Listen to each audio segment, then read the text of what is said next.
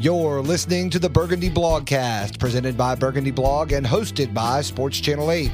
In this week's episode, we ask philosophical Redskins fan questions. Would you rather them be down by 3 with the offense on the field or up by 3 with the defense trying to prevent a final drive? We discuss whether Matt Jones made a good or a bad play. Did he put another one on the ground today? No, he didn't. He did. He did. But it was very unconventional fumble, which is why I didn't even really register. And we talk about how to grade coaching staffs on in-game decisions. All that and more on the NFC leading East Redskins in this episode of Burgundy Blogcast.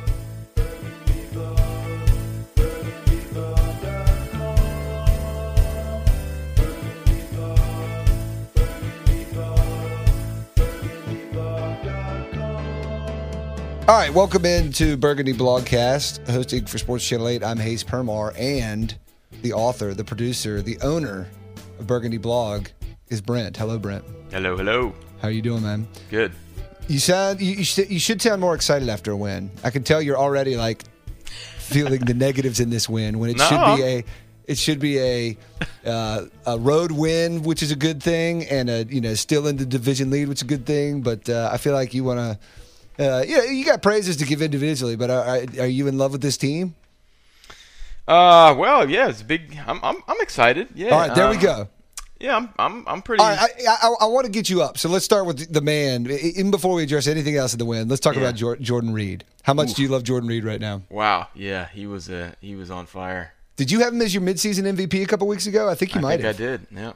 Well done, because he's certainly continued that trend. Yeah, he's been pretty healthy, which was like the only thing we all really figured that he needed. He's played in, I think, 11 of the 13 games, and there's no question that he, absolutely changes the tenor of the offense when he's in, and he was amazing today. Yeah, he has certainly become a weapon, even not just a safety blanket, I'd say, for Kirk Cousins, but even a weapon. But the game was a 24-21 victory. Were you sweating it? What percentages were you kicking around in your head for Gould to make the final kick there?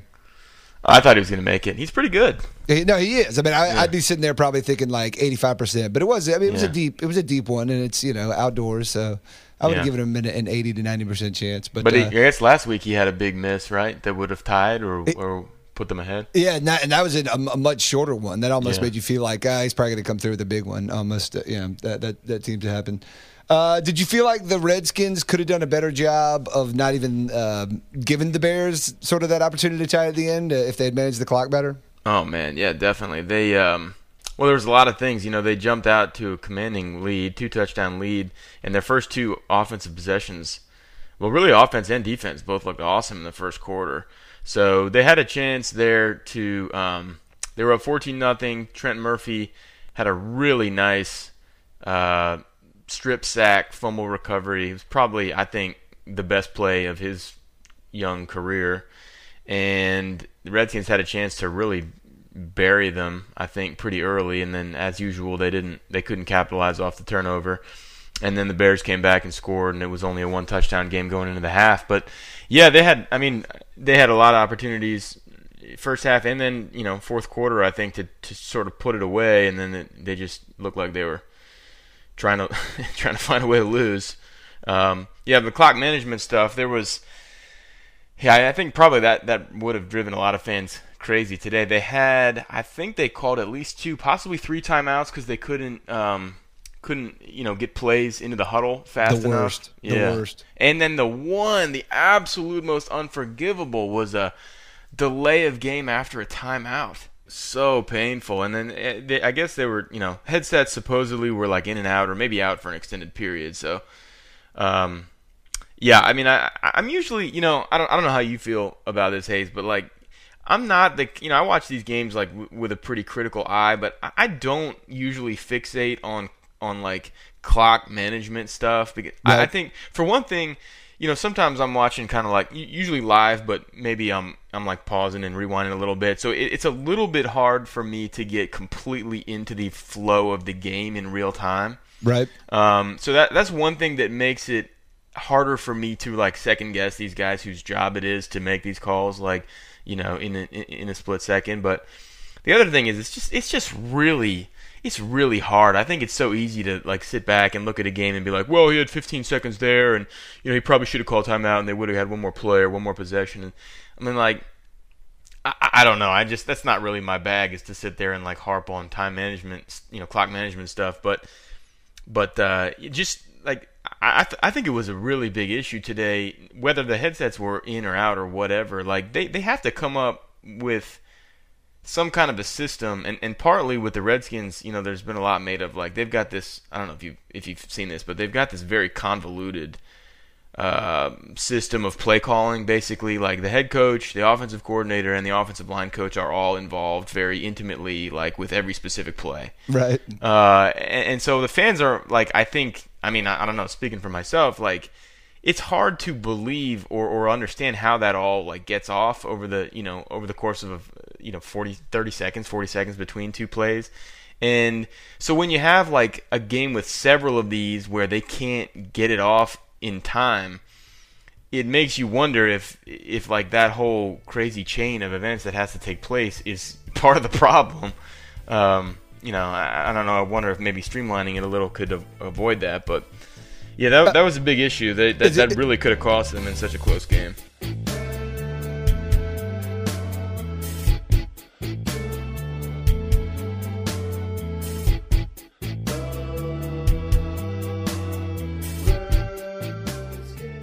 Is that play calling systems something that is discussed in the general media, or something that he's asked about a lot? Oh yeah, man, it's a frequent and popular narrative about how that works, because basically, like, so the Randy Jordan is a running backs coach. For one thing, he apparently decides like which running back is in the game at any given time. Right. And then Bill Callahan, the much ballyhooed offensive lineman who came over from the Cowboys, when there's going to be a running play, he apparently selects the running play. Then you've got Sean McVay, who in title at least is the offensive coordinator. And I think for most of the season, he actually has been the primary play caller. But he's the one who basically decides, well, is it going to be a pass or a run play? And then you've got Gruden, like, over top of all three of those dudes, decide, basically with veto power. And, like, somehow, especially on a run play, like, all those guys have input. To me, it's unbelievable that there aren't more problems, actually. There's a great joke in here somewhere about, Washington, D.C. having this much, trouble making one decision, or this having, this many people involved. But I don't have it right off the top of my head. Checks and balances. Have you seen the I don't even know what to call it, the viral video? It came from Cartoon Network. There was Too Many Cooks. Mm-mm.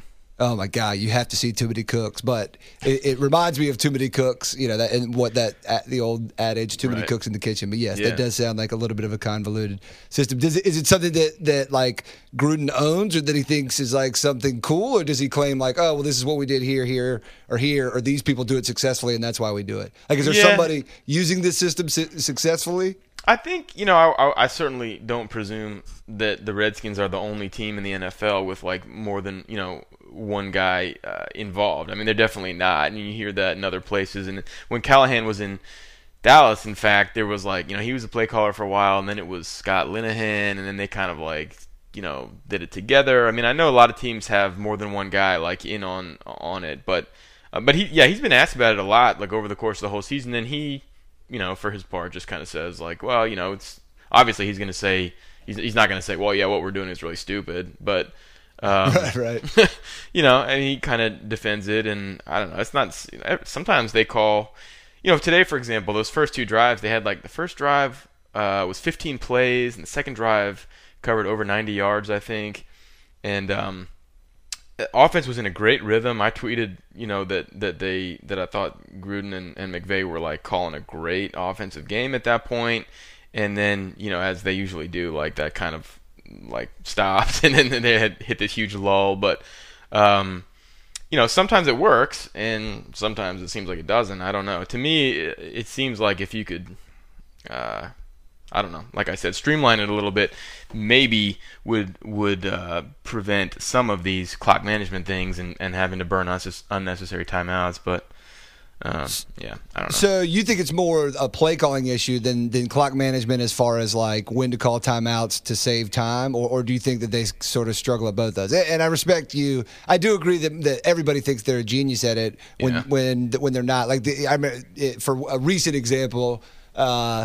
I think in the maybe the Pac-12 championship game or some other big game, Stanford, maybe it was Stanford Notre Dame, I don't remember. Everybody was killing, David Shaw, the Stanford coach, for not calling timeouts. Right. And they end up winning the game where, like, with 12 seconds left, they throw a pass and call a timeout with 3 seconds left because they had that last timeout. It was like, no, they timed it perfectly, So there are a lot of people that like to jump on it when there are some different ways to play it. But I do think that's one thing that you can hold a coaching staff accountable for reasonably, and it's because there are people out there, not that obviously every coach isn't going to be like Belichick, but you just see so many times where they exploit the fine nuances of the rules. It's like, man, the least you can do is know the basics and the average and when to go for two, that makes mathematics sense.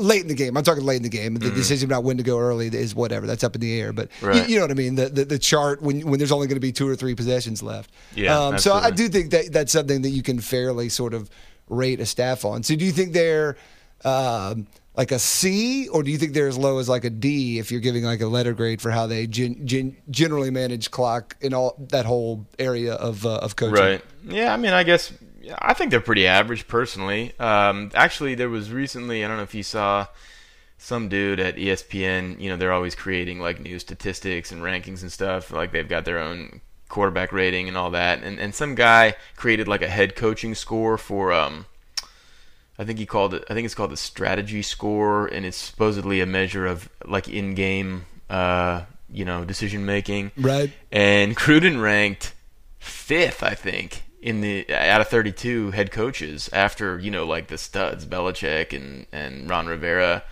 And I know you probably think that's funny, but he was really high. I know he's been like over the course of his tenure with the Panthers, he was on the hot seat for a long time, and now he's like the flavor of the day. But they ranked, and they considered, it was only like 3 things, but one of the 3 main criteria was when to call timeout. And this guy said that having gone through the whole season very carefully, he thought Gruden had only made one really egregious error in not calling a timeout, before the 2-minute warning when he should have. So he thought he was pretty good. I think he's at least average. I don't think he's horrible at that stuff. And last year he was brutal on throwing the red challenge flag. Right. And this year he's been very good. His percentage is pretty high. So I'd always be curious how you have to be assigning someone to do that as a head coach. I would think so. You have to be assigning somebody who's got a good, clear video of you, and you just say, I'm listening to you and nobody but you, man. Right, we'll live and die by this.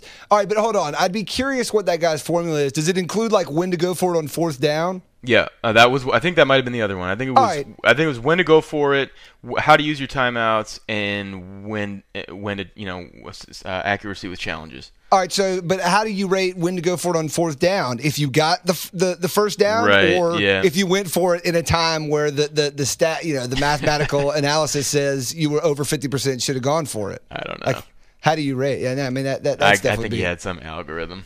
And the other and you could look at them individually and see what was just a bad challenge. But I've seen several coaches throw a flag at a time where it's almost like maybe like 4th quarter and they're up, where it's almost like to stall the offense, and they were going to call timeout anyway, and it was like, that was a close play, one, and I don't really think I got it, but if I do, great. If not, we're taking the timeout. You know what I mean? So you're saying that the algorithm would grade him harshly, but like he had maybe other reasons. Well, I don't know anybody specific. I'm not bagging on Gruden. I'm just saying I'd be curious to see what the form. Just like any other. There's quarterback ratings where I'm sort of suspect for, whenever you get one of those disparities for like, hold on, clearly somebody's, winning and doing good things, but, Tebow is way up in your rankings because he's only played a few games and completed like 7 of 8 passes. It's like, all right, you need to figure out a new ranking. Yeah, exactly. So I can't bag the coaching one. I would have questions about it. Yeah. So. Well, yeah, I take it with a big grain of salt because I think, who knows how that, if those measures could, actually be standardized or what they're worth. But if that guy who spent a lot of time trying to research it thinks he's number 5, he's probably not in the bottom 5,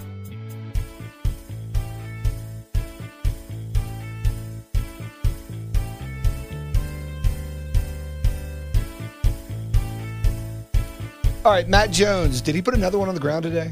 No, he didn't. Well, he did. He did. But it was very unconventional fumble, which is why I didn't even really register. But you know what? I saw a tweet that said something about Matt Jones is finding new ways to fumble, and I didn't see it. But yeah, so you'll have to go back and see the play. I mean, it was the wildest play of the game, and I'm sure one of the wildest in the league for the week. But like so it was. I guess it was fourth quarter. I think that the Redskins were. At the time, they must have been winning by 3. I think Hopkins had already kicked a field goal to go up by 3. And it was a third down play. Cousins drops back. He doesn't have anybody open right away. He's kind of scrambling around to the right for a pretty long time, actually. He heaves up this horrible-looking, across his body moon ball that absolutely deserved to be intercepted. And otherwise he actually was pretty good today. He did throw one ball that was intercepted, and it was a terrible interception. Right. But otherwise he's pretty accurate, did a good job. And then this pass deserved to be picked off for sure. But Jordan Reed elevates and gets both hands on it and kind of tips it, and then Matt Jones, for whatever reason, is way downfield, happens to be sitting right there. I think he's actually sitting on his butt and catches the ball. So already on this play, you're kind of shaking your head because it's why on earth did he throw that ball? And then you're really lucked out because it didn't get picked. Now Matt Jones has caught it for a first down, so you're kind of starting to jump. But Jones, I think he thinks that he's down. In fact, I think he said afterwards that he thought. I guess one of his teammates had kind of brushed against him, so he thought he was down and play was over, and he just flips it, almost kind of spins it on the ground next to him, but it's live, and so that thing's live, and now you're what is he doing? Because there's kind of a long delay, and you can tell that there's no whistle, so the ball's live, then this Bears dude flies in from the side of the frame. And I think he should have pretty easily had the ball, but it ricochets directly back into Matt Jones's hands, almost by accident. I mean, he didn't really do anything, and it just shoots right into his chest. So now he recovers his own fumble, and it's a first down. The whole thing was just wacky. Classic. Well, you need some breaks along the way. Yeah, that was definitely a big one. Who's the best running back on the Redskins right now?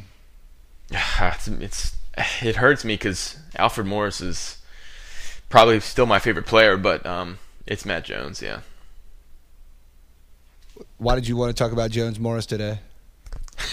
Well, I think that the key thing to address with those two is that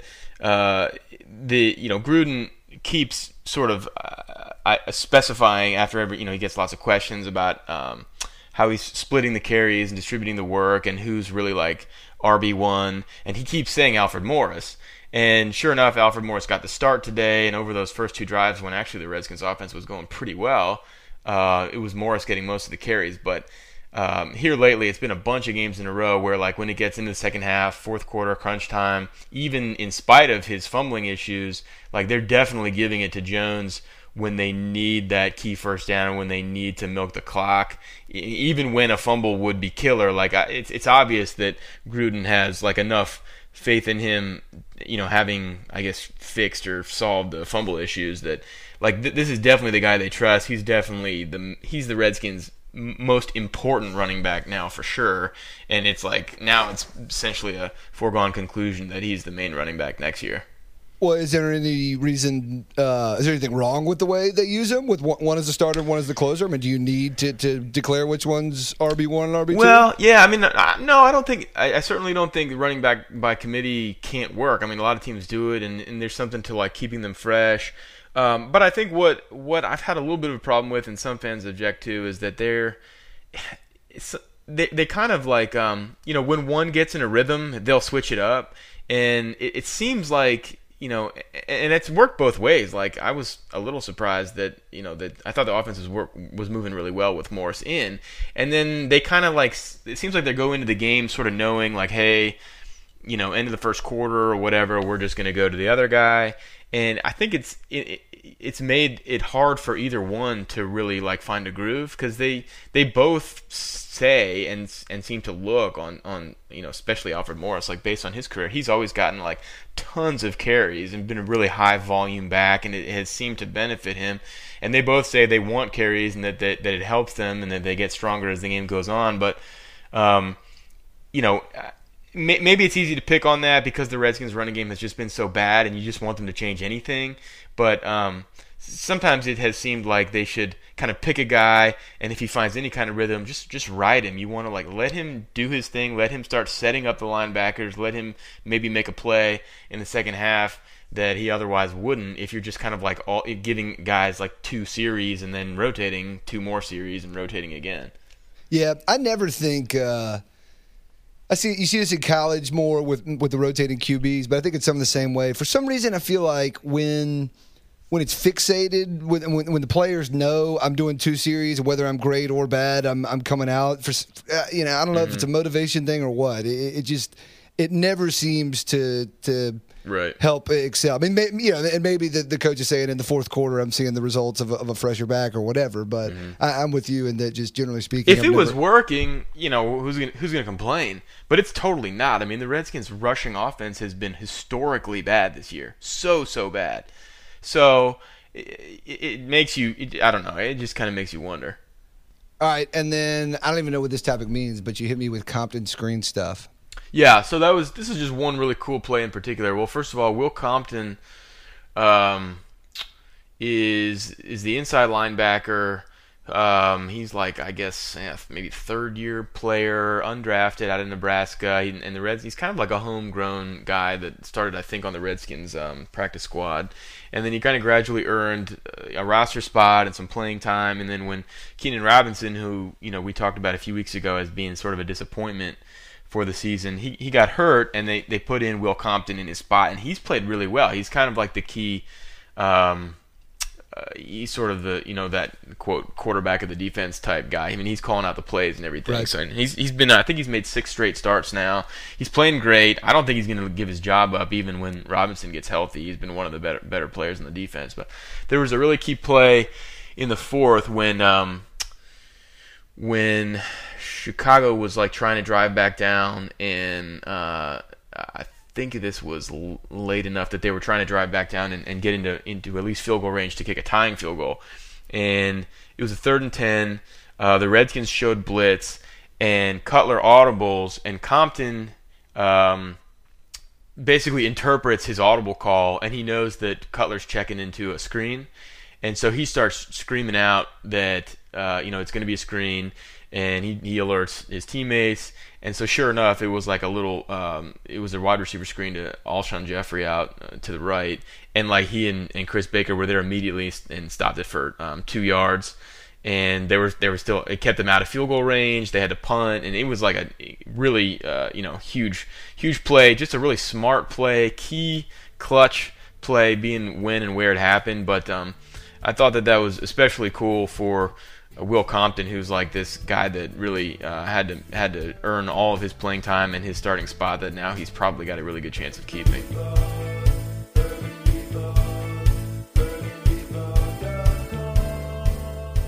All right, I got a question for you.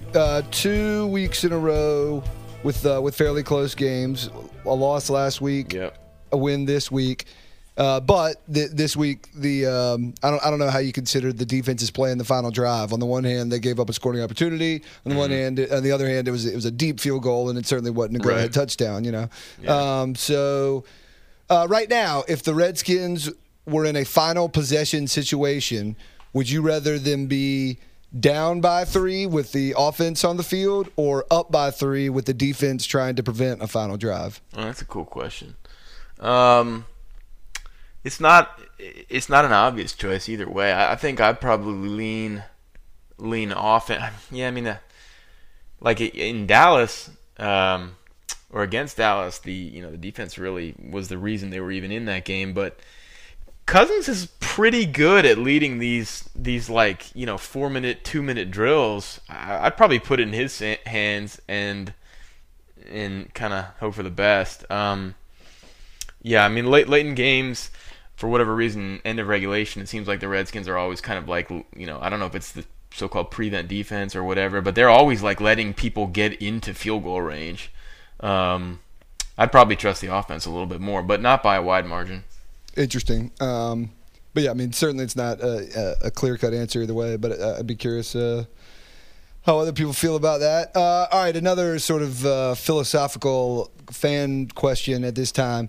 Would you rather I'm trying to think if I should make it general or specific to the situation that the Redskins are in right now. But would you rather go to the playoffs with a 7-9? Would you rather make the playoffs this year and be 7-9 or 8-8, but have all your wins be sort of like this game, either sloppy, sort of surrender a lead, barely hold on. Obviously could have lost if a kicker made something. But you make it to the playoffs, but it's through wins like that. Right, and then right. You clearly don't have confidence. Although well, anyway, that'll be part of your answer. Or would you rather win? Again, would you rather sort of win and feel strong? And in this year, you probably that would be enough to win the division. But let's say in a general year, you finish winning 4 or 5 down the stretch, but another team wins 5 straight down the stretch, beat you out, and you don't get in. Would you rather have more wins, feel good, and miss the playoffs, or kind of still feel wishy-washy? But you're like playoffs are playoffs. Check it off the list. We made the playoffs. That's a particularly good question for like this iteration of the Redskins. I think because no one thinks they have any chance of like doing anything in the playoffs. Right. So I think that's fair. I mean, as you're asking the question, I'm like, well, duh. Like you always want to get in the playoffs. That's the most exciting game of the season, even if you just get one. But this year, that's a tough question because I don't feel, even as they're still in first place and more than in the thick of things, like, I mean, it almost doesn't matter. Like any like, well, actually, people are. If you start to kind of like look at how the stars are aligning right now, if they do win, seems like there's a pretty good chance they'll get Seattle, which is like worst case scenario. Seattle's like rolling right now, right? And I think it's been 3 straight times actually when the Redskins have been eliminated from the playoffs by the Seahawks, including most recently, of course, in the game where RG3 tore his ACL. But I might know somebody who would offer some bounties to just take out some Seattle players with you out of the playoffs. But go ahead. I mean, for me, like getting to the playoffs is awesome enough that I'd rather see it happen than have them be 9-7 and not get in. But there's no question. I mean, your point is well taken.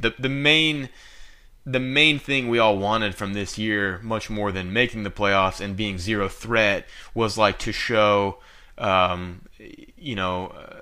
tangible progress in this, so-called rebuild with the new GM. So I think sitting at 6 wins right now, that has already happened. Like, I think that they've already shown that they've made positive steps in many important areas. So making the playoffs is just kind of like gravy at this point. But yeah, it would be exciting.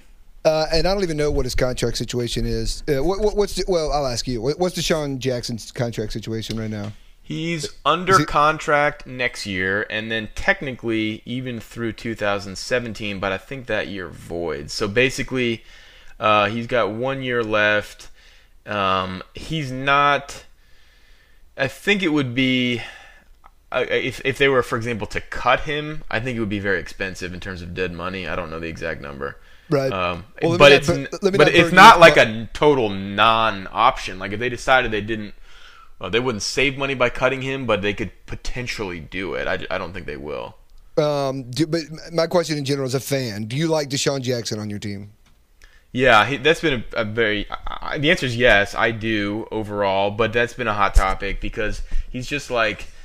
There's a couple things, I actually think that some of the quote off the field stuff with him is a little overblown. He's not really like a bad character. Yeah, no, not at all. But I think there's 2 things. He's really fragile, and yep. He missed a huge chunk of this year for an injury that most didn't think would cost him that much time. Even if it did. You know what I mean? Exactly. Fragile is the right word. Even if it's 100% legit, I have sympathy for you. But sorry, you get hurt. Bingo. And then, even now, he's back and he's like making some plays, but it's like after every single time he gets the ball, he's kind of like limping off, and you're just wondering which is going to be the next one. And then on top of that, I don't know what he does like privately in the offseason and stuff, but he does not really give off the vibe of being like this football junkie, super hard worker. He seems to really, well, we know his game relies like exclusively on his speed, but like, he kind of like malingered a little through like an off-season injury too, and didn't play at all in the preseason, which probably contributed to his hamstring in week 1. And I don't know if, in terms of like rebuilding your locker room chemistry, culture, yada yada yada, I don't know if he's the best example for like the young receivers. So that's another thing that could potentially make them think twice. But all of that aside, like, he makes plays that basically nobody else does. He's instant offense, and he didn't really do anything too huge today, but he totally changes the way a defense plays the Redskins. He opens up the middle for like guys like Jordan Reed, who's doing getting most of the production. I think you want him back. I don't think he's easily replaceable, but I don't think that I think it's a question, and it'll be interesting to see how McCloughan addresses it. Yeah, you left out he sometimes runs 20-yard backwards on punts and then puts the ball on the ground. So brutal. He does that sometimes, and that's the thing, man. And a couple years ago, he did the drop the ball before running across the end zone. Right. And yeah. I don't know, man. You're right. We've talked about how he's just one of those elite athletes, and he's one of 15 or 20 guys on offense that you game plan against specifically when he's on the field. But I don't know. He's got so many in the pros side that you're. It's hard to say, but like, man, you're counting pros and cons. I think you just got to have points, and he produces them. Yeah, that's true. I think about this more in the soccer age of how much we talk about scoring in football. And most of the times it's like 3-2, you know what I mean? It's like 21-14, a touchdown is a big damn point. Yeah, exactly. And field goals are like half points, It's like, exactly. we have more scoring than soccer. Yeah, it's like, average score is like 4.5 to 2.5, but I mean, like, it ain't that much. A touchdown's a big thing. Yeah. Anything else you want to address? Are you playoff watching? Are you checking out the Eagles and checking out the Giants tomorrow night? Big time. I was happy to see the Cowboys lose to the Packers today, but they're donezo aren't they? Well, I mean, yes. If it's not official, then whatever. It's right. Donezo. I was just, basically. There's all these things now that are like, there's a totally plausible, potentially realistic scenario where if they win out and Redskins lose out, they could still get in, but they're not. That's not going to happen. I think, so the Redskins are 6-7 now. If they can beat Buffalo at home next week, and then win one of the 2 remaining games, which are both division games, Eagles and Cowboys, I think they're in pretty darn good position. And that's not, that's totally doable. So, they just got to hunker down and get her done. I want the entire division to lose out and the Redskins to go 6-10 in the tiebreaker, baby. That's what I want. I wonder if that would actually be. I actually don't. I wouldn't even mind it. I love having. Yeah. That's probably not even possible with that many division games left. Actually, now well, it was before today. Like if the Redskins and Eagles had both lost today, it still would have been somewhat plausible it would have been at least possible for somebody to win the division at 6-10. At 6-10, 6 wins. Yeah. I wonder if that would. I don't mind, and I'm not just saying this because the Panthers went 7-1 last year. I said this when the Seahawks did it a couple years ago. I don't mind a team being 7-9. I think creating a mini playoffs within a division is a big thing, and sending a team to the playoffs from each division, I think, is a big thing every year. But what about? I'm with you on that. I totally don't think they should get bumped. But what about like the seeding and the home field? That's true. What you get? You host like a wild card. Yeah, I mean, if the Redskins win the division at 7-9, they're getting a home playoff game. That is kind of maybe I'd maybe concede that they don't do that. That's what happened with Seattle, right? That's when they knocked off yeah, that sounds the Saints, right. and they had the earthquake, the beast mode run. That was home. Yeah, I mean, Panthers got to host the Cardinals last year, but that was a little bit deceptive because at that point the Cardinals had a better record, I think, but everybody thought the Panthers were actually the better team because they had momentum and Palmer was out, So yeah, I don't really put, I think we're on the same page because, I don't think it really matters much what your record is when you get in. It's all about who's hot right then, who's healthy, who's hot. And it's entirely possible for the 7-9 team to be the better team or the favorite. Yeah, exactly. Yeah, no, health's a big thing. I just think it's cooler just because I think you need to have a division winner every year. You know what I mean? Like, I think, if only so that writers can, say things like trying to take back the division crown or whatever, who's going to, so yes, I think. I'm with you. I love my NFC East, man. It is so bad right now, but I love specifically hating those other three teams and just knowing more about them than the other teams, the NFC. I'm absolutely with you. I love the division race. No, it's I mean, other people, some people's generation, I think, would say like the Bears and the Packers are like the most classic division in football, and it might be. But for me, for my generation, partly because the Cowboys were so publicized, right? The Redskins have always been kind of a national team, but specifically where I am in North Carolina, and then the Eagles have been good enough and obviously a huge team. And for a while, it was the Cardinals, right? When those three in the Cardinals, and then and then obviously when you put the Giants in there. But it's not to take it. It's America's division, I think. So yeah, I think it's funny that it's a mess right now. All right, cool. We'll wrap this one up, cut it, print it, ship it, and we'll see if the Redskins can march on to the playoffs next week. Nice. See you later.